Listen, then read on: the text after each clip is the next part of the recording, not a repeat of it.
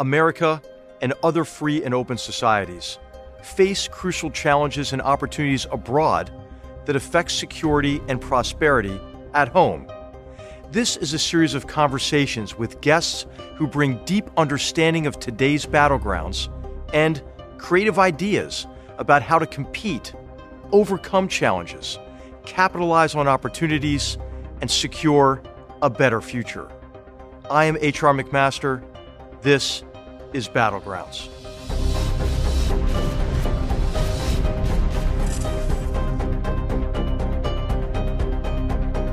In today's episode of Battlegrounds, our focus is on Italy, an American ally on Europe's southern frontier. Our guest is Mariangela Zappia, permanent representative of Italy to the United Nations in New York. Prior to her current appointment, Ambassador Zappia was diplomatic advisor and G7 through G20 Sherpa to Prime Minister Paolo Gentiloni, the equivalent of the U.S. National Security Advisor. She has been the first woman in her country to hold this position, as well as the first woman ambassador of Italy to NATO and the UN. Ambassador Zappia brings an invaluable perspective on Italian and European affairs, as well as deep experience coping with difficult challenges and fostering international cooperation at the highest level. Italy and America have deep cultural and historical ties dating back to the expedition of Christopher Columbus. Nearly 18 million Americans are of Italian descent. Italy is renowned globally for its history, art, science, and culture. Italy borders France, Switzerland, Austria, and Slovenia, and has 8,300 kilometers of coastline. The reach of ancient Rome extended far beyond those borders and across 4 seas. After the fall of Rome in 476 AD, Italy remained fragmented in numerous city-states that drove the Italian Renaissance. In the 19th century, the movement for Italian unification culminated in the establishment of the Kingdom of Italy. In World War I, Italy joined the Entente with France and Britain. But in the 1930s, Italy's fascist regime of Benito Mussolini led Italy into World War II with Axis powers Germany and Japan. The regime was toppled in 1943, and Italian resistance fought alongside allies to free Italy from foreign occupation. In 1946, Italy became a republic, and in 1948 it adopted its present constitution. After the war, Italy became a close American ally, joining NATO when it was founded in 1949. Italy is also a founding member of the European Union and has been a staunch advocate of European integration. Its foreign policy is rooted in international cooperation and dialogue. Italy has been a vital partner on numerous humanitarian, peacekeeping, law enforcement, and military operations, from Afghanistan to Lebanon to Niger. Italy is central to conflicts and strategic competitions across the expanded Mediterranean, the Sahel, and the Horn of Africa. Italy is a primary entry point into Europe for refugees and migrants fleeing hardship and political instability in the Middle East and Africa. We welcome Ambassador Zappia as Europe emerges from the COVID-19 pandemic and economic recession to discuss issues that predated the pandemic, including jihadist terrorism, mass migration, the rise of nationalism and Euroscepticism, and increasing tensions with China and Russia. Mariangela, welcome to Battlegrounds. I would like to begin by telling you what a pleasure it was to serve with you when we were both national security advisors, and how much I appreciated in particular your kind hospitality, especially in Taormina at the G7 in 2017. I don't know if you noticed that I'm wearing the tie that you gave me to commemorate that occasion. And of course, we had a great time with our fellow national security advisors in that small club of ours. But it is wonderful to see you. Thank you for joining us for this episode of Battlegrounds. Thank you very much, and HR is really a pleasure to see you again. And thank you very much for inviting me to this conversation. And indeed, Battlegrounds is a strong title, and it's true that sometimes diplomacy too looks like a battleground.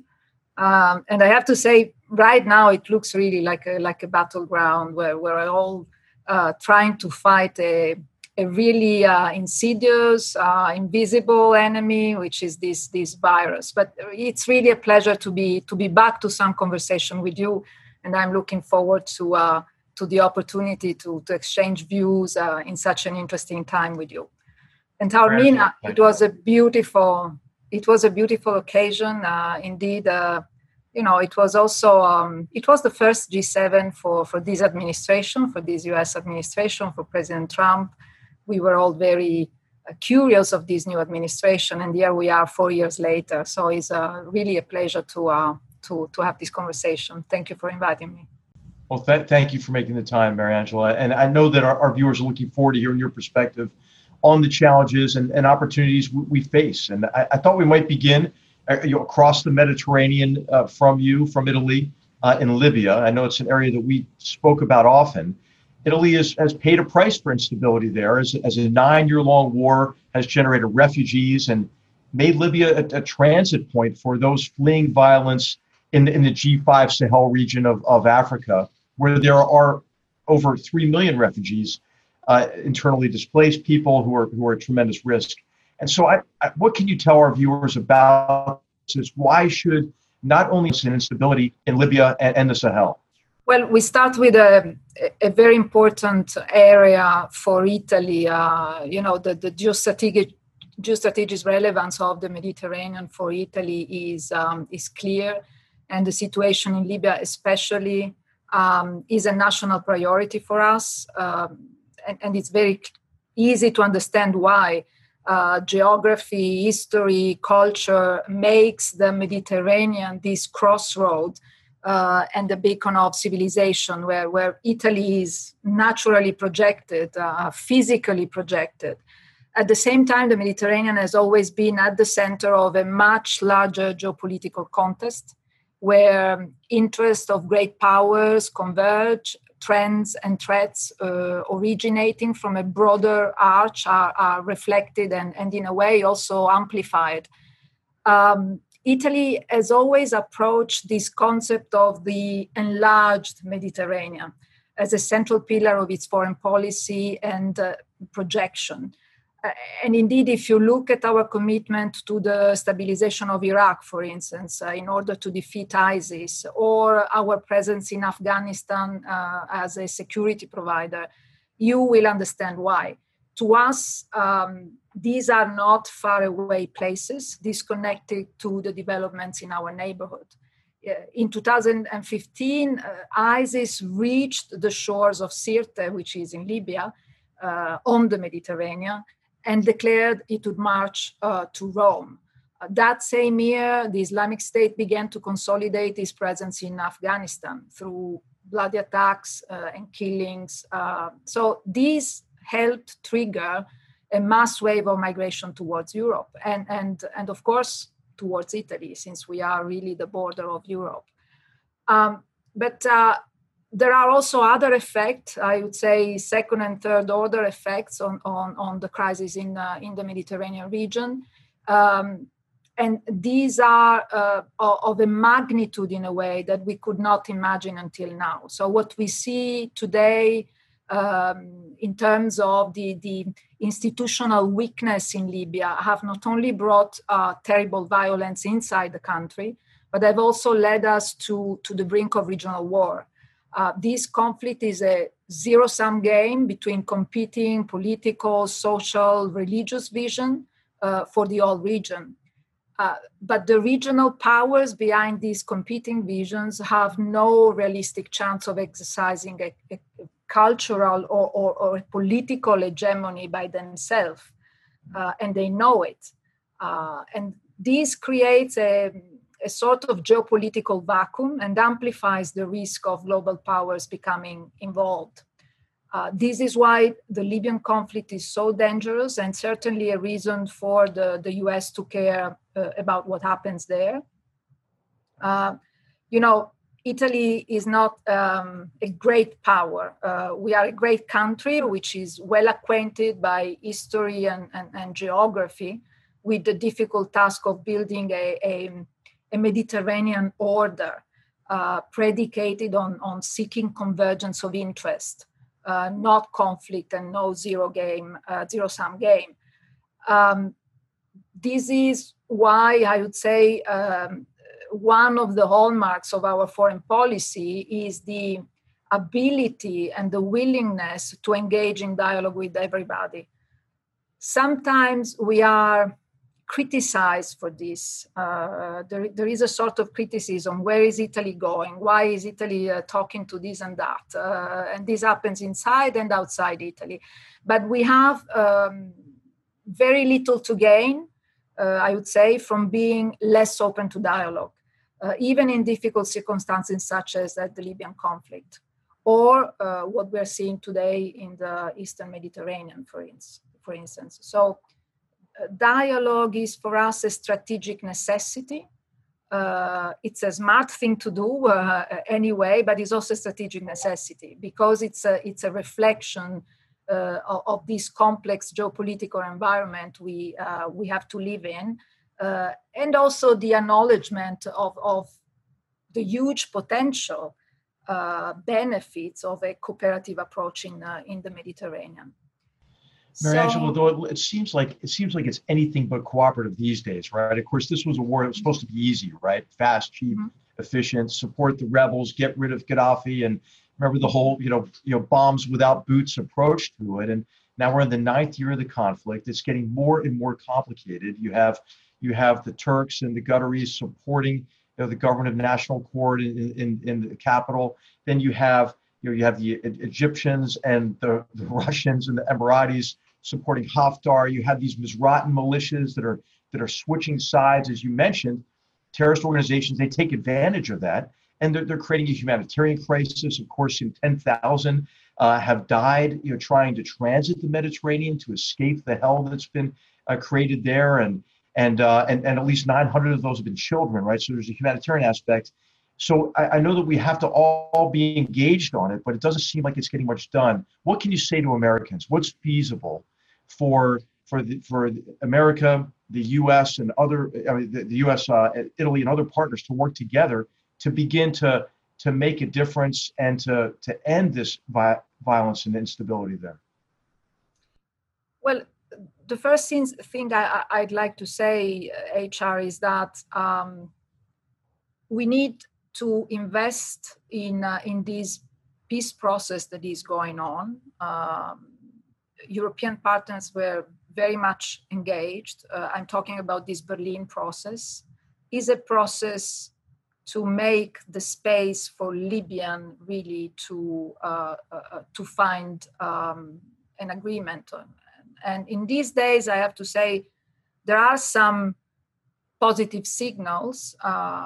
There is a ceasefire in place. There are a lot of diplomatic efforts going on. And I think we have all of us together, we are talking a lot with Washington also on this, all of us together really push the parties to engage in this political process. So there is a window of hope in Libya right now. You said it very, very clearly, this poses also a huge challenge in terms of humanitarian crisis. We are also very much engaged with UNHCR, IOM, to really alleviate the suffering of refugees, IDPs, and migrants in Libya. This is also a very important dimension that we have to take into consideration. But, these are really very critical days for Libya. There will be, by the way, very soon also a discussion in the Security Council to renew the mandate of the UN operation in Libya. I think we all have to really push hard because Libya is a difficult situation, but is at the core of an even more difficult and challenging environment. And you mentioned the Sahel, the terrorist threat there. This is something that really concerns all of us. It's not only about Europe, which is very close, and the European Union and Italy really the closest to that area. in that area, we all are risking our national security, even for the US is so far. But what's happening in that area of the world is really critical for all of us. So I think we have to keep engaging as we have done up to now. Italy is very much engaged also with people on the ground. We participate in this force to support the G5 Sahel. We are in Mali, we are in Niger, we are in Somalia.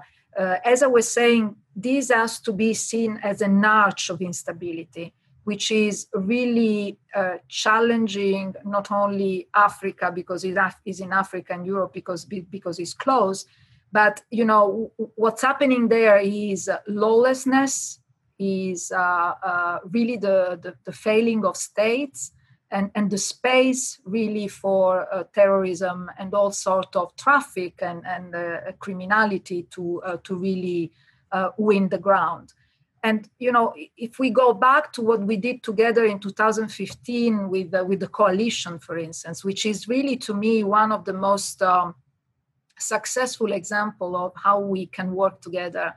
Not only among very close allies as we are in the NATO alliance, but also, the concept of an enlarged partnership to fight a common enemy. I think really the coalition was one of the last examples that it is possible to work together when you identify clearly which is the objective and how to fight it. I think we don't have to lift the pressure. This remains the big challenge. Again, we have to continue being present in the area, and of course we all are grateful also for the US to take attention to the area. It's far. Libya was also difficult internally because of the tragedy that happened there, the loss of life, but really. Libya is not only about Libya; it's about our national security. Mariangela, you're there in New York, and you know that Americans are deeply skeptical about sustained military operations abroad these days. I think it's likely, right, that COVID will make us even more introspective and suspicious or doubtful about really opportunities to change or affect change in these very complicated environments. But of course, the best way to do that is to share the burden, right? To share the burden multinationally with like-minded partners like Italy and other members of the EU and NATO, and then also to try to make international organizations work more effectively. And you probably know, because you're right there at the UN, there's a deep skepticism in the US these days also about international organizations. Probably the World Health Organization is at the top of that list. You spent your career really trying to make these multilateral organizations work effectively. What advice do you have for Americans? What is the value of international organizations? How should we regard them? And what can America do to help make them more effective and more aligned, maybe with American interests? Yeah. Well, you very clearly described the challenge of what we are living right now. So we work at the core of multilateralism in the UN, and it is in the UN that we see this confrontation going on. If you want the more plastic example, the more evident example of this divide was the inability of the Security Council for 3 months and a half to come up with a very simple one-page resolution that says the coronavirus is a threat to peace and security. And by the way, let's call for a ceasefire for 90 days and follow the appeal of the Secretary General on that. It was really disheartening to see how difficult that was. In the end, yes, there was a resolution, but in the meantime, the world was fighting against an enemy that is a common enemy. And that I was saying before, it should be a no-brainer that we have this virus. We are all hit very hard. and we should cooperate to fight it. So what I think the message that I would like to give is that we are very conscious that this international architecture needs a lot of fixing. We are very conscious that there are organizations that are not delivering on their mandate as we would like and as we thought they would have done. You mentioned the WHO, and of course the WHO was at the core, and is still at the core of this different way of seeing how the multilateral system should be fixed or not. My way, and I think the way the Europeans see how to fix this, is to engage. So our way is really to stay inside and to change from inside and to try to make all these organizations more efficient and make them deliver on their mandate. So for us, it's I don't judge the reasons. It's far from me, to wanting to give a judgment of that. But it's for me, I would much prefer to have the U.S. Staying in this organization and helping us to change them. But I'm hopeful. I think there are moments in international relations where maybe this conflict becomes too difficult to handle, and we have to be patient. I'm sure that we can go back to work together to fix this international architecture, but we need it. And if there is a moment when you really need all this, is now. In the end, the UN is really the room where things happen, where discussion happens, where disagreement happens. But we are very lucky that these disagreements happen in those rooms and not elsewhere. So this is really where the fate of a true multilateralist as I am is clearly expressed. We need this. We need to work from inside, and we need it to work for us. Maybe another thing that I want to say is that this virus, to me, in a way, is. It was like a big magnifier. Is a big magnifier. There were already divides. There were already fracture, and everything became stronger, bigger, more clear. And there is another thing that, as a result, we can see very, very clearly, is that. No one can be alone in the fight against this virus. There is no going solo. There are no national solution to that. We are all so connected. The virus travels. The virus knows no border. You can close down. But the virus is a virus, and if you don't have that international cooperation, we're all loser.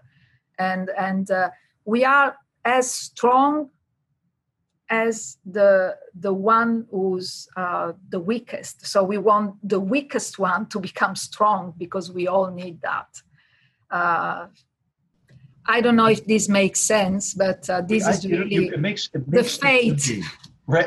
I think, Mariangela, I think in the 90s, after the end of the Cold War, everybody thought there's just like a prize for membership in international organizations, right? You had all this, kind of heady language like global governance. And I think we just kind of forgot that we have to compete within international organizations to advance our interests, because some countries, unfortunately, aren't there to cooperate. They're actually there to undermine, oftentimes, the very purpose of those organizations. And so I think you're making a strong case for engagement and competition, as well as cooperation within international organizations. And I know you spent a lot of time at NATO. and strengthening the alliance there. And Italy, of course, a charter member of NATO. And I've had the great privilege of serving alongside great Italian soldiers in many places in the world, principal among them in Afghanistan. And I wonder if you might just give us your thoughts on the state of NATO and maybe one of the problem members even in NATO these days, if you don't mind talking about Turkey and how Turkey is engaged in a range of actions and policies that cut against its NATO allies. And you mentioned how Italy is always concerned about the greater or the large Mediterranean area. In the Eastern Mediterranean, Turkey's getting very aggressive there. I mentioned the role in Libya, but this is competition over natural resources and oil. Greece and France are conducting naval patrols to counter their NATO ally, Turkey. Could you offer some thoughts about NATO broadly, maybe, but then also in particular Turkey and what might be a way ahead to maybe pull, President Recep Tayyip Erdogan, back toward the NATO alliance and away from the direction he's headed now? So that's a very difficult question to answer. NATO, NATO for Italy is really, the pillar together with the European Union of our foreign policy, is really where we find ourselves in our principles, in what we believe in. So it's for us, NATO remain and the transatlantic relation remain really where we invest in our future for the future generations. So when we see something like what's happening in these days with two NATO allies in such a hard situation, our first reflex is to protect what we have, because what we have, this transatlantic alliance, is really the core of what we are.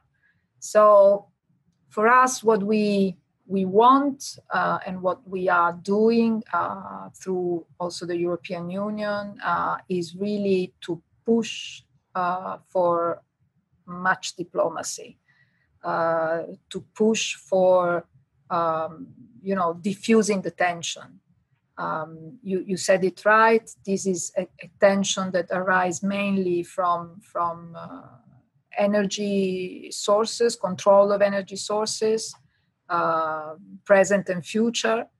But this is the Mediterranean. And the Mediterranean is big, but is not big. It's a small sea in the end compared to the big oceans. But we are all there. So what is a competition on energy resources and the control of those energy resources, in our view, should be cooperation in exploiting that resources and make them available for all in the Mediterranean. I know that this can look like a little bit, idealistic, but that's it. And frankly, for Italy, again, simply, for the reason that are so evident, if you look at the map and see where Italy is, to see two NATO allies, by the way, one also member of the European Union as we are, having such strong tensions is not good, and we will do whatever we can to really bring them back to, first of all, observing international law, and then go back to discussing together how to solve that tension. I think there is another thing that I want to say. We are talking about the south of the alliance, the south part of the alliance, and Italy has been arguing for years that the alliance should really look very carefully also to the challenges that are coming from the south. Of course, we have a big challenge on the east flank of the alliance, and that's very clear. But for the reason we were discussing before, because of what's happening in Africa, in the Sahel, in the northern shore of Africa, NATO also need to look at those threats that are coming from that region. And so the fact that two main allies of the south of the alliance are now busy in fighting each other detract in a way also from the effort that the alliance should put in looking outside the alliance and the threat that are coming from outside. So that's also something that I feel very, very strongly about. Yeah. Lastly, you mentioned, I think, the investment that we want to do in the alliance, and we have been in talks not only with administration but also with the Obama administration before about how the U.S. feel that European allies should contribute more, should really, and we are in the process of really maintaining our engagements from the Wales summit, and we are all of us trying to really stick to those engagements and reinforce our. This is the pledge for our viewers that member states of NATO would invest 2% of their gross domestic product into defense. Yes, but we want that 2% to be for the alliance itself, and so I think it's a fair request. I think our way of seeing this is also how we contribute to the alliance. So it's not only a question of money; it's a question of the engagement that you have really on the operations. And in the case of Italy, this engagement is massive. We are really everywhere the alliance is. We have the command of KFOR, which is a very important operation in the Balkans that still maintains stability in that region. And of course, then we are in UNIFIL in Lebanon. So even if these are not properly, UNIFIL is not properly a NATO operation, is a UN operation. But what I want to say is that we see all these, very much linked. And this is the investment that Italy is putting to its benefit and the benefit of our allies in area that are really insecure, unstable. We are a big security provider for all. So we think that our engagement is not only, our quota, but also what we put really concretely in those operations.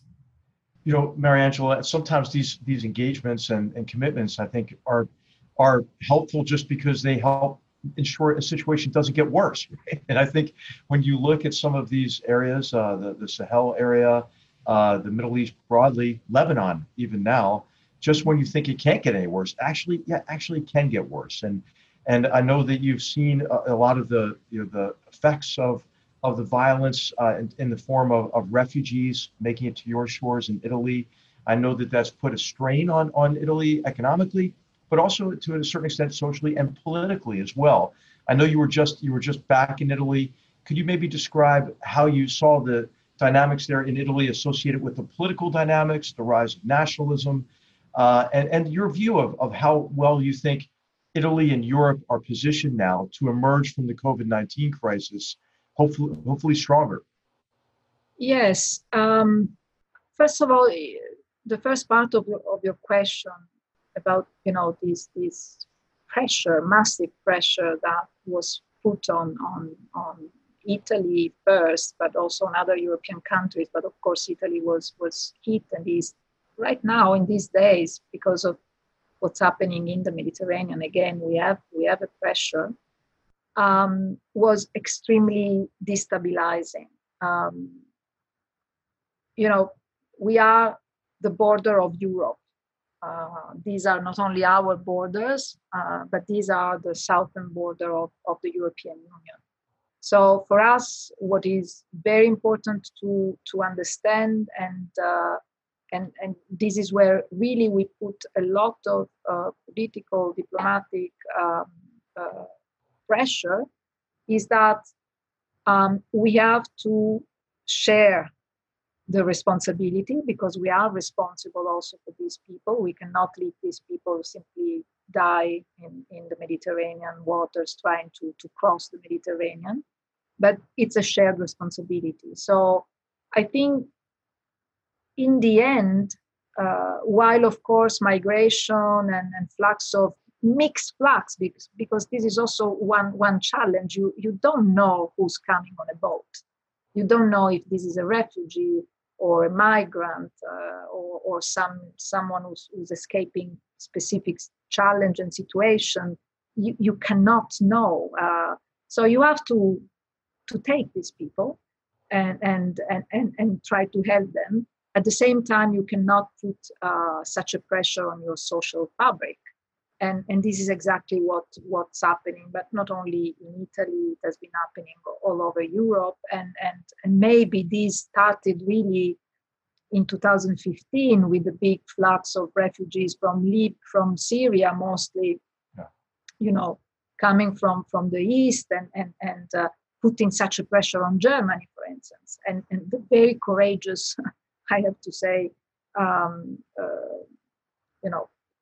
act by Chancellor Merkel to open to these people. But that had a very high political price, because you put a pressure on the society, because all of a sudden racism, discrimination, xenophobia, all the old ghosts that in Europe in the end were very much at the core of two world conflict, reappear. It's a challenge. We have to face it together. There's no way that we can handle this alone. And again, you cannot just close the border. In our case, it's simply impossible. We have water all around. You cannot. But there is, after many years of discussions in the European Union, I think we are really close to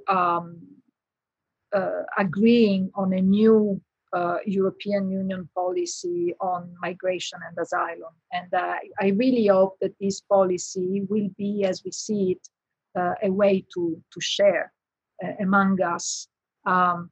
Unfortunately, I have to use this word, the burden of big migrations and refugees flows.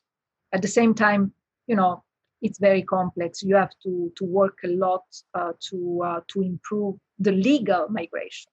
I mean, let's not forget that migration is also a big resource. We need migrants.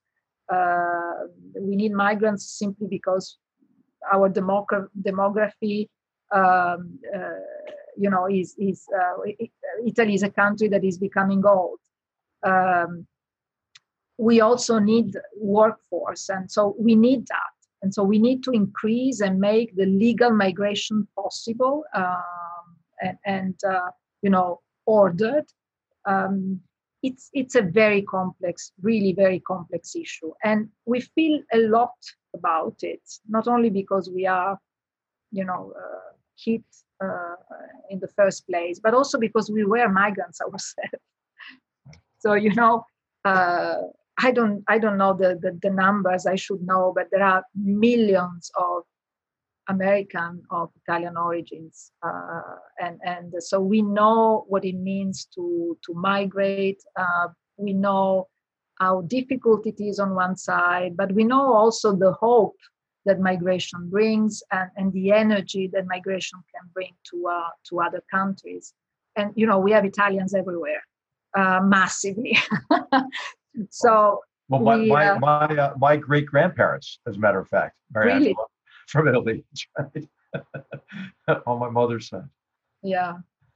So it's a big issue. It's really one of the big challenges of our time.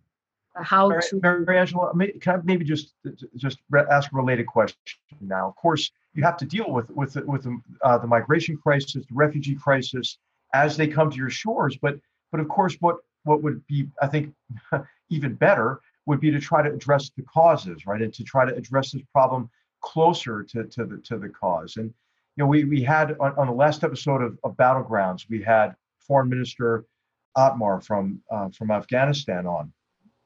And I'm concerned. I'll just tell you, I'm concerned about the American peace deal with the Taliban, the inter-Afghan talks now, the release of those prisoners in Afghanistan, and of course, as you know, the place from which the second highest number of refugees have come to Europe is from Afghanistan previously. Are you concerned about our inability to really sustain efforts overseas that are important to preventing another wave of refugees and migrants who are fleeing violence and instability? Yeah, another very important question. And listen, we have been in Afghanistan, I think, for almost 20 years, 19 years. 19 years, exactly, right. 19 years. It's a long investment. I mean, really a strong commitment to basically to the Afghan people, because this is what we have tried to do. Of course, there was a challenge for all of us that was coming from that country, but in the end, this long-term engagement in Afghanistan is really to be able to have a normalization of that country. So I think, Italy continues to honor his commitment. We are still one of the framework nations in the Resolute Support Mission, which is the NATO mission, which is supporting the Afghan forces with training and equipping and all that. We have, I think, along all these years, paved the way for Afghanistan to realize a vision of peace and of self-reliance. Really, this investment was about that. Now, at one point, I think we will have to see if Afghanistan can really walk on his leg. And you said it very well. This is not only about military presence. It is a lot about development. Afghanistan remains for Italy the first recipient of development cooperation. So the two things go together. I think we have to support as much as possible the dialogue, the agreement that was reached. I wouldn't be sincere if I wouldn't tell you that we are concerned, of course, because we are, in the end, this is an agreement with the same people that we were there in the first place to fight. But again, this is part of the Afghan society. And this is part of what we see as an intra-Afghan dialogue that has to happen. What we will be very careful, really, this is something that we care a lot and we feel very strongly, is not to go back on some of the gains that we all were able to, in a way, to offer to the Afghan people, and that the Afghan people, fight so much to gain. And I'm talking about rights, basically, human rights, women rights, rights to education. We have to be very careful that this is not a trade-off. That shouldn't happen, frankly. Yeah, myself, I agree. President Ghani said recently, he made a statement about this, which I was encouraged to see. Right? Because the question I want to ask is, okay, what does power sharing with the Taliban look like? Is that mass executions in the soccer stadium every other Saturday? Is that every other girls' school bulldozed? So I think you make an immensely important point that we shouldn't be a party to seeing the Afghan people lose what they've gained, those hard-won gains that we all fought for together since 2001. I think that's really very, very important, because I mean it would be totally contradictory and really a tragedy that we go back to what we have, so much fought, all of us together with the Afghan people for. Then anyone can give his or her small contribution. Myself, I'm here, member of a group of friends of the Afghan women, for instance. There is a very, very strong Afghan ambassador here in the UN. She's a woman, and we will monitor. We will monitor. We will be very, very careful that as soon as the first flag is raised that something is not going in the right direction, we will at least raise the voice. And we raise the voice in the UN, which is important. It's not any place. So a lot of investment still in this beautiful country. And let me just say a word, because I know you visited our troops in Herat. They're still there. Myself, I visited Herat and Afghanistan a couple of times. I have fond memories, and I think I just want to say, chapeau to our soldiers there. Yes. We also lost life, and this is also something that we can't forget. So the moment we change course, this is also something that we have to keep in mind. And of course, I was always impressed with the professionalism, discipline, and courage of Italian soldiers, and I was also very impressed with the cuisine. Every time I was at Herat, You're right. It was one of my favorite places to visit. Mariangela, I could talk to you all day. The time is flying. So I have two related questions to ask you, because we're running out of time already, which I can't believe. So we have not yet talked about great power competition. We've talked about related problems. I mean, I think you could say that Russia is in many ways creating the problems we've talked about in terms of its support for Assad and really the serial episodes of mass homicide in connection with the Syrian civil war and the great tragedy there. Of course, combined with a sustained campaign of political subversion, right, against the EU to break us apart, right, and to pit us against each other, I think, is Russia's game. And then, of course, China is very aggressive in different ways, forms of economic aggression. But now we're seeing more and more of this wolf warrior diplomacy. In fact, Italy was on the receiving end of it. And so what advice do you have for all of us to be able to compete more effectively against these powers that I think in the case of Russia is trying to drive us down, and I think in the case of China trying to draw us in and co-opt and coerce us in a different way, and then isn't the best defense maybe for us to strengthen our own relationships within Europe and the transatlantic relationship? So, I mean, your thoughts broadly on the great power competition, and then what is your assessment, your prediction about will we emerge from the COVID-19 crisis, the recession? Can we emerge stronger from all this in connection with our alliances, our relationships, really within Europe and between the United States and Europe and Italy in particular? That's a very difficult question to answer.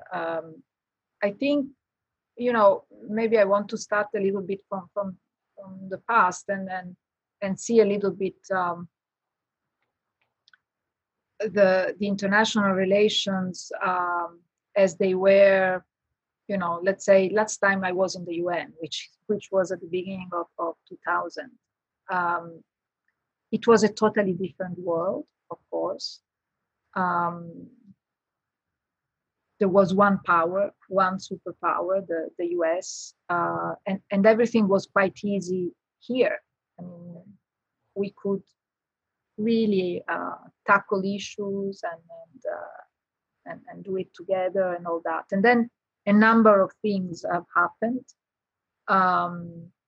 I would say that the biggest bonus to this way of seeing the international relations was 2014 and the illegal annexation of Crimea and all of a sudden,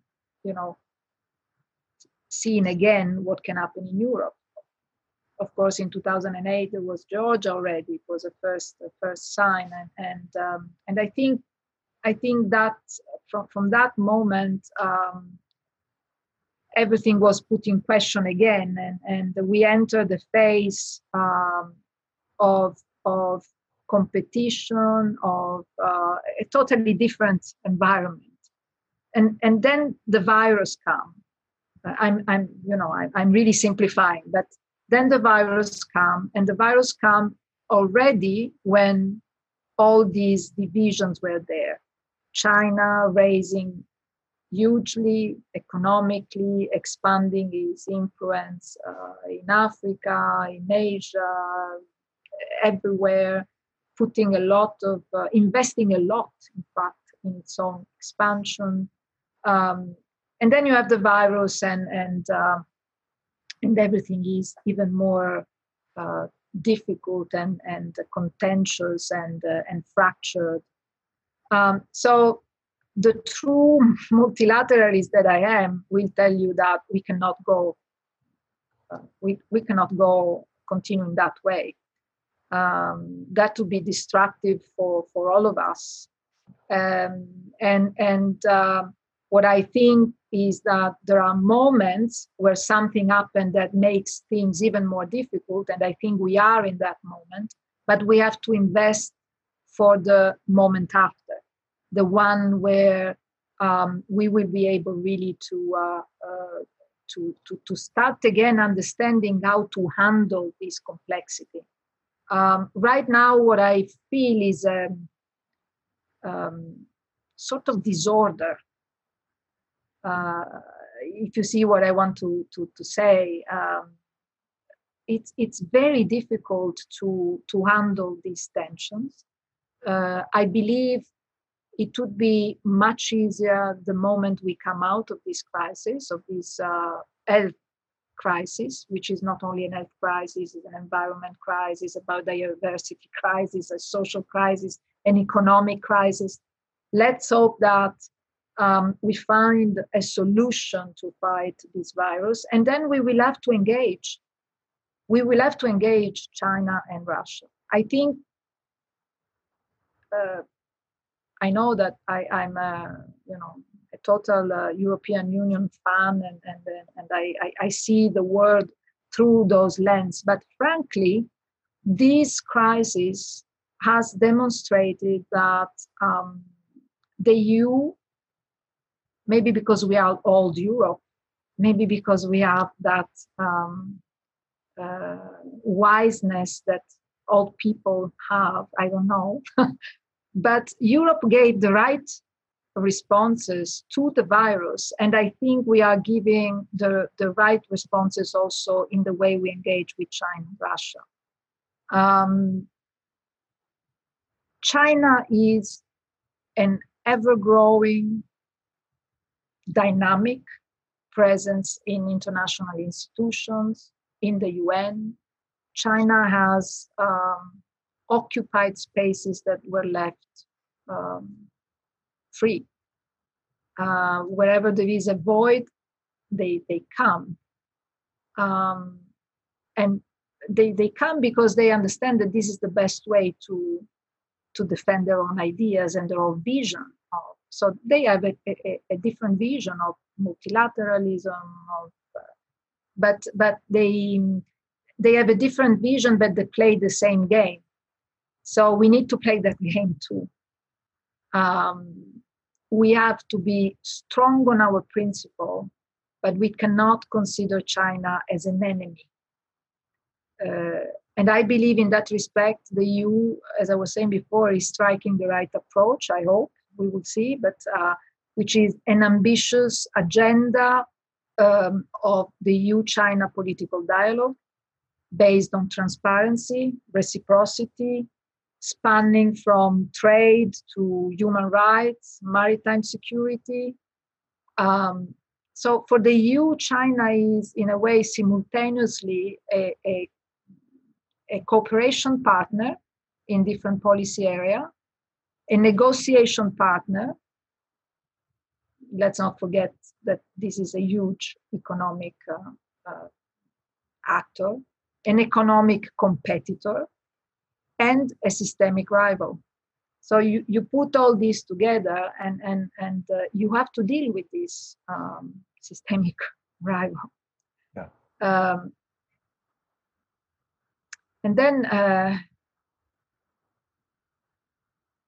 there is a question of values, and I think in the end we have to fight for our values. We are respected if we are fighting for our values. So we cannot compromise on human rights, but we cannot even compromise on fair competition, for instance. So there are no differences in the way we feel about China. Maybe the difference is in the way we handle such a big country, and for Russia, well, a little bit the same, but Russia is a European country also. So Russia is in Europe. Russia is part of our, not only physically of our region, but is also, we share history. We share a lot with Russia, and of course, what we don't like to see is a country that tries to divide us. That's really a little bit what then is happening, and we have to fight that very, very forcefully. Again, with Russia, we have what we call the double track approach. We are very firm on sanctions, for instance, and I think sanctions have to remain until this big bonus is not repaired in one way or the other. At the same time, we need to engage them. It's much more complicated.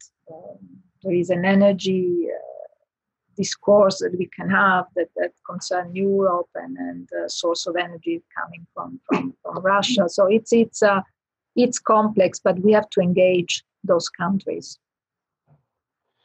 Mariangela, I think what's going to be important as we emerge from this crisis is for us to be confident, right? For us to be confident in our democratic principles, institutions, our processes, and our values. And I know I'm emerging from this conversation much more confident because I think we can draw confidence from who our friends are. And we have a great friend in Italy, a great friend in the EU, and you've done so much across your career to strengthen that relationship, our relationship. Thank you for your leadership, your vision, your time with us today. And so Ambassador Zappia, on behalf of the Hoover Institution, thank you for helping us learn more about so many different battlegrounds that are important to building a future of peace and prosperity for future generations. What a pleasure it's been to be with you. Thank you so much. I really enjoyed the conversation as usual with you, HR. Very, very humbled by being requested to participate in this program. It's a great program, and yes, it's a battleground, but we will win in the battleground. Thank you so much. Thank you, Mariangela. Thank you so much. Thank you all. Battlegrounds is a production of the Hoover Institution, where we advance ideas that define a free society. For more information about our work, to hear more of our podcasts, or view our video content, please visit hoover.org.